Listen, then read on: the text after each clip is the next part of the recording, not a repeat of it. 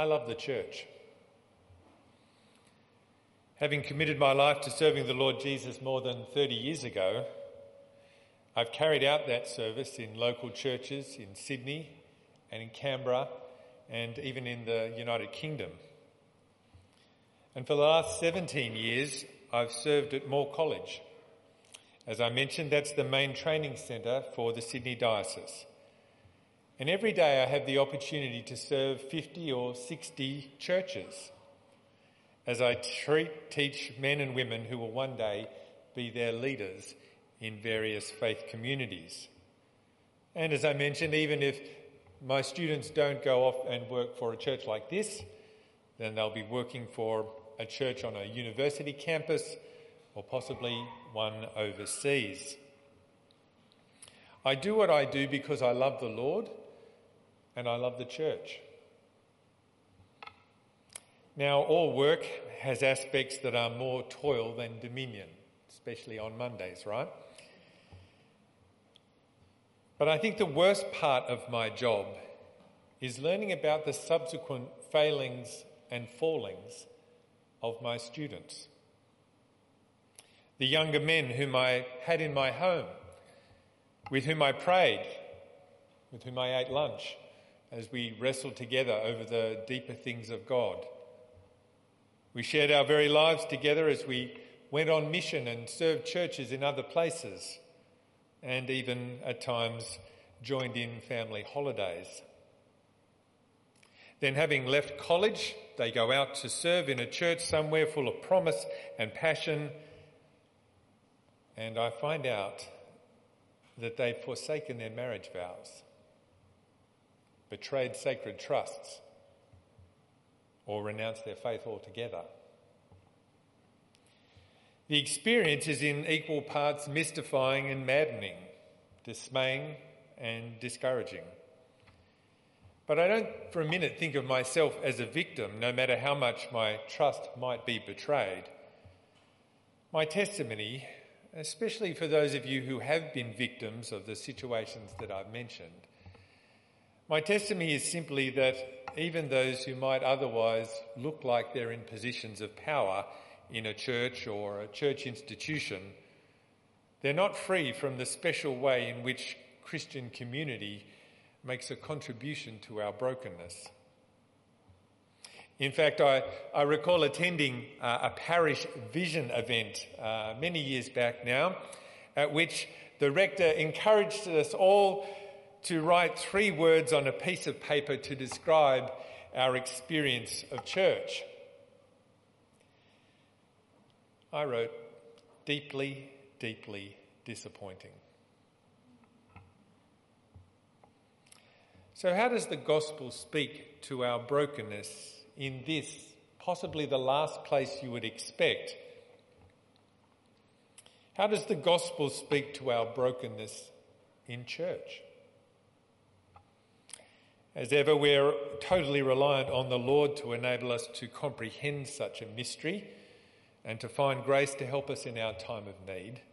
So please join with me as I pray for the power of God's Spirit to be at work in us and through us by his word. Let's pray together, please. Our great God and loving Heavenly Father, we pray that you would have mercy on us, that your Spirit would open our ears and our hearts to hear your word so that we might turn and live. Amen. Now, I've been asked to explore with you the brokenness of church, specifically how we grapple with the stains on our past and present, our complicity in sin and the harm we have caused. At least that's what your beloved rector wrote on Facebook.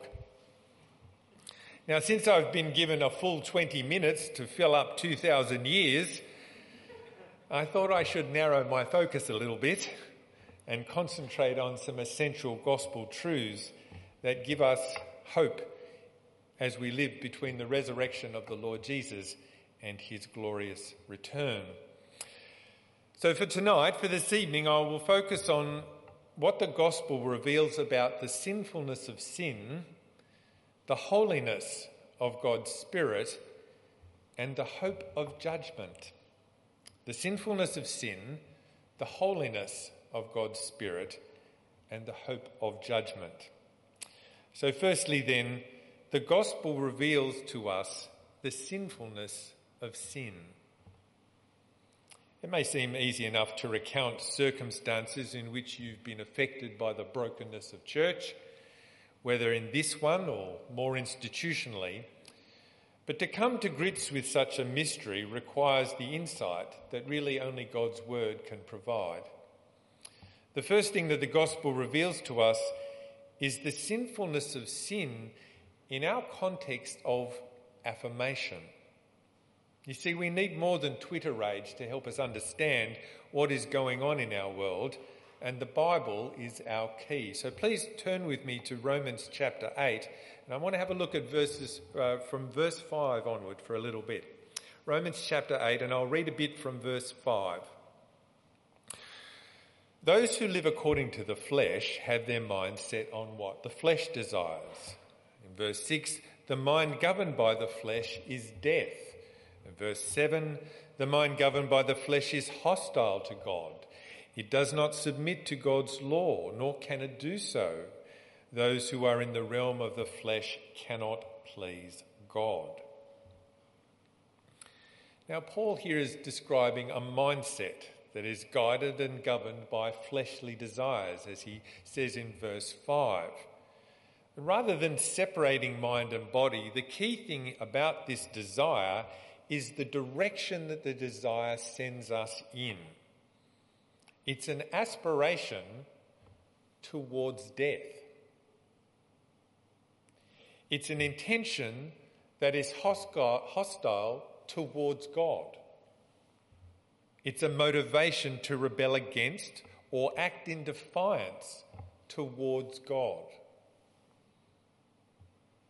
Notice how active these descriptions are. The individual sinner is not passively aggressive towards God or inexplicably out of sorts with him. Our sin is a deep inner desire that is directed towards God, hostile, rebellious, defiant. Now, all these explicit statements about what the Bible calls sin are significant from the perspective of our contemporary therapeutic culture of affirmation. Our contemporary culture is rather allergic, I think, to any behaviour that has a whiff of judgmentalism about it. Our preference is to look to some kind of contextual factors that will mitigate the circumstances of an individual's actions, even some of the worst offenders. So, we look for the kind of socially defined external or structural constraints that have caused someone to behave the way that they do. Think of the way the narrative of intergenerational violence seeps into discussions about intimate partner violence. As if because a man has experienced violence, he can't stop from punching the lights out of his partner. He just has to do it. The alternative to structural descriptions in our culture of individual affirmation is to appeal to some kind of internal compulsion, be it mental or physical, that somehow predetermines the responses of the individual. Think of the way the lone gunman in a mass shooting is diagnosed with narcissistic personality disorder. Whatever the factors we identify, socially, we're driven by a need to ensure that wherever possible, an individual is not necessarily or exclusively responsible for their actions. In our church context, when it comes to addressing the sinfulness of sin, I rather suspect we've adapted or possibly even accommodated to this larger social pressure by relying on euphemisms like, well, broken, instead of the language of the Bible, which is more like rebellious, resentful, envious, defiant. Now, brokenness may well be the description of the consequences of our action, but it's an amoral term for our state before God. In order to grasp the sinfulness of sin, we cannot avoid the fact that we sin because we want to. We choose self before God and before others, no matter how close they are to us.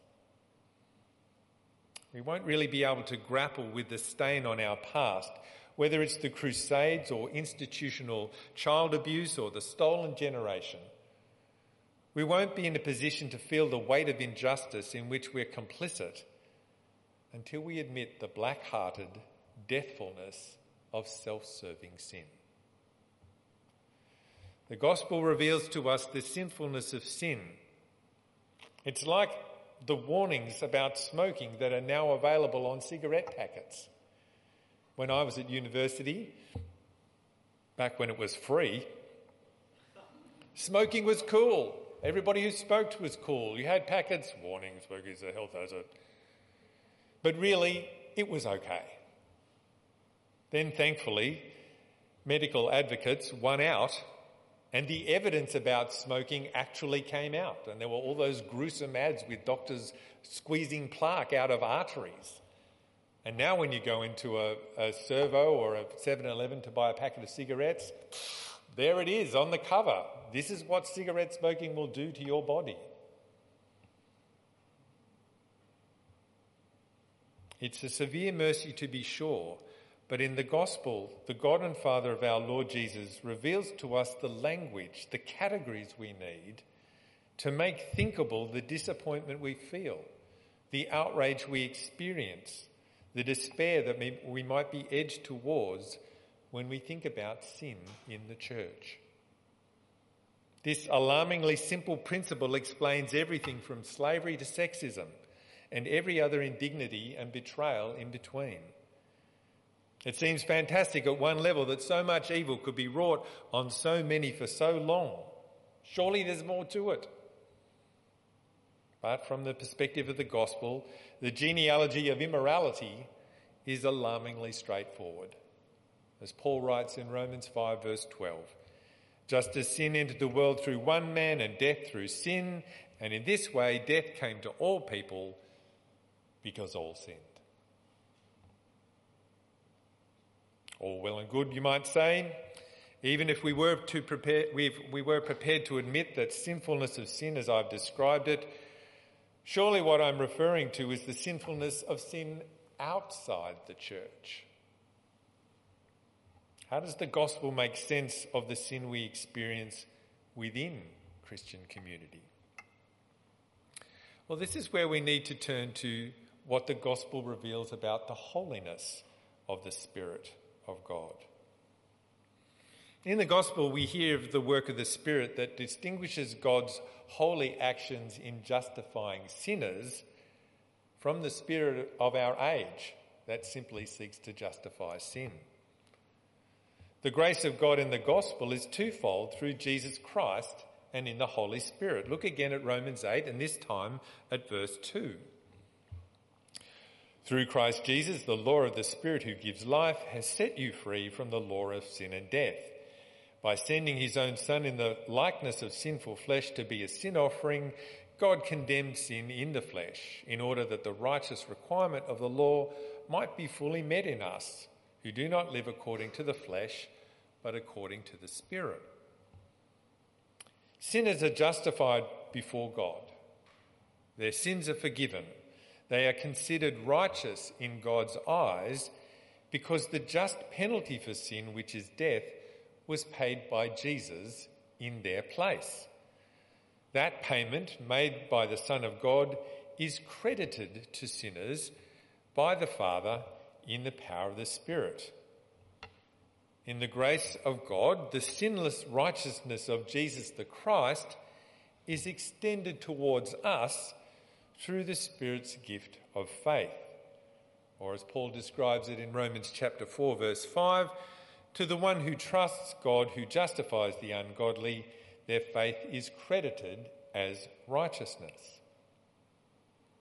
Now this dynamic is what the Protestant reformers of the 16th century called the Great Exchange. My sin is credited to Christ and his righteousness is credited to me. So Christians, those who make up the church, are considered righteous before God, but they do not become sinless. They are righteous in God's sight purely because when God the Father looks at us, he sees his perfect Son, Jesus the Christ. Now, you may have seen that illustration that preachers sometimes use to talk about the great exchange between us and Christ.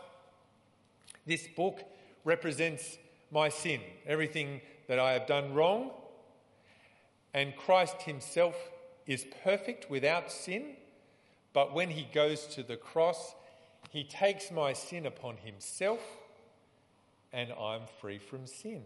He dies the sin that death deserves, he dies the death that sin deserves, and so now God sees us as free. Unfortunately, that story illustration only tells half the truth. Christ certainly does take the penalty of my sin upon himself, but in doing so, he actually covers over me with his righteousness, so that God no longer sees my sin because of the righteousness of Jesus that's credited to me. Apart from the intercession of Christ, my identity as a sinner is still rebellious, defiant, and envious. You see, in terms of the righteousness of God, I'm Christ's plus one. It's his invitation, it's his righteousness, and I get to tag along. The grace of God in the gospel reveals that I'm justified before God, forgiven by my sin, but also at the same time still a sinner. We keep sinning. We keep doing the evil which we hate. Now, this state of being both justified and a sinner seems precarious, to be sure, but that's not the last of it, thankfully. Through the gospel, we not only receive righteousness as a gift, through the gospel, we learn that this gift of righteousness comes to us in the power of God's Spirit. Look again at Romans 8, verse 9. You are in the realm of the Spirit, if indeed the Spirit of God lives in you. And if anyone does not have the Spirit of Christ, they do not belong to Christ. But if Christ is in you, and even though your body is subject to death because of sin, the Spirit gives life because of righteousness. In the power of the Spirit, the righteousness of Christ is now ours, even if sin makes our bodies subject to death. In fact, the power of the Spirit gives us life so that we might put the misdeeds of the body to death. Look at verse 12 of Romans 8. Therefore, brothers and sisters, we have an obligation. But it's not to the flesh to live according to it. For if you live according to the flesh, you will die. But if by the Spirit you put to death the misdeeds of the body, you will live. So God is at work in us by his Spirit to enable us to be Christ-like. But where we do not see the image of Christ amongst the church, that's because the Spirit of Christ isn't present. How can those who claim to be Christian fail so spectacularly? Well, here is the space in human existence, in the history of the church, in which we can fit all the evils that have been done in the name of Christ throughout the centuries, both great and small. For you see, things like the Crusades, the Inquisition, institutional child abuse, whatever they are, the fallenness of the mighty in our mega churches, they were done in a spirit of nationalistic fervour, racial supremacy, misogynist bigotry. They weren't done in the power of the Holy Spirit. When the spirit of the times is confused with the Spirit of Christ, then the values of the contemporary culture supersede the fruit of the Spirit. Rather than leading to the life in the Spirit, they lead to death. When the power of the individual or the individual's power of self-actualization is confused with the power of the Spirit, then self-sacrifice or love of enemies will be absent. and powerful people will take over. Well, what hope then is there for us? That's where the gospel reveals to us the hope of judgment.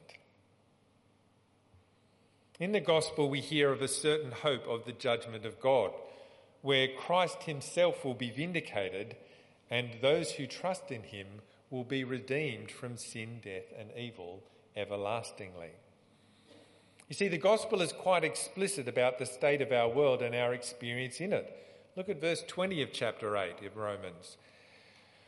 For the creation was subject to frustration, its bondage to decay. We know that the whole creation has been groaning as in the pains of childbirth right up to the present. Not only so, but we ourselves who have the first fruit of the Spirit groan inwardly as we eagerly await our adoption to sonship, which is the redemption of our bodies. The world in which we live is subject to frustration, in bondage to decay. It's groaning. And here is where our language of brokenness is perfectly appropriate. The world is frustrated, decaying and groaning because of our sin. And the very fact that we perceive there is a problem with the world is again due to the ministry of God's Spirit, be it explicitly in those of us who have the first fruits, as Paul calls them, or implicitly in the world around us.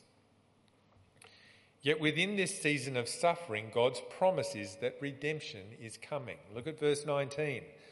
The creation waits in eager expectation for the children of God to be revealed. The creation itself will be liberated from its bondage to decay and brought into the freedom and glory of the children of God. Central to this redemption is the general resurrection, where all who have died will be raised to life again at the command of the glorious Lord Jesus. Or as Paul says in verse 22, we know that the whole creation has been growing. Not only so, but we ourselves groan inwardly as we await the redemption of our bodies, our resurrection to a body without sin, death and evil. And here's the thing, the point of this resurrection is so that all who have lived can be called to account for their life that God has given them. Paul describes it like this in chapter 14 of Romans. We will all stand before God's judgment seat. It is written, as surely as I live, says the Lord, every knee will bow before me, every tongue will confess and acknowledge God. So then each of us will give an account of ourselves to God. What we hear in the gospel is that the wholeness of ours as a church is a promise to be perfected when the Lord Jesus raises us in the power of the Spirit to stand before the judgment seat of God, when all things will be made right. You see, at the judgment of God, all victims will be vindicated, and all perpetrators will receive the due penalty for their crimes. There will be no hiding anymore. There will be no conniving or contorting of justice. God will require an account from everyone for all their sin. Now, of course, this is where the gospel language of salvation becomes so important to us. We are saved from God's wrath through faith in the death of Jesus for us.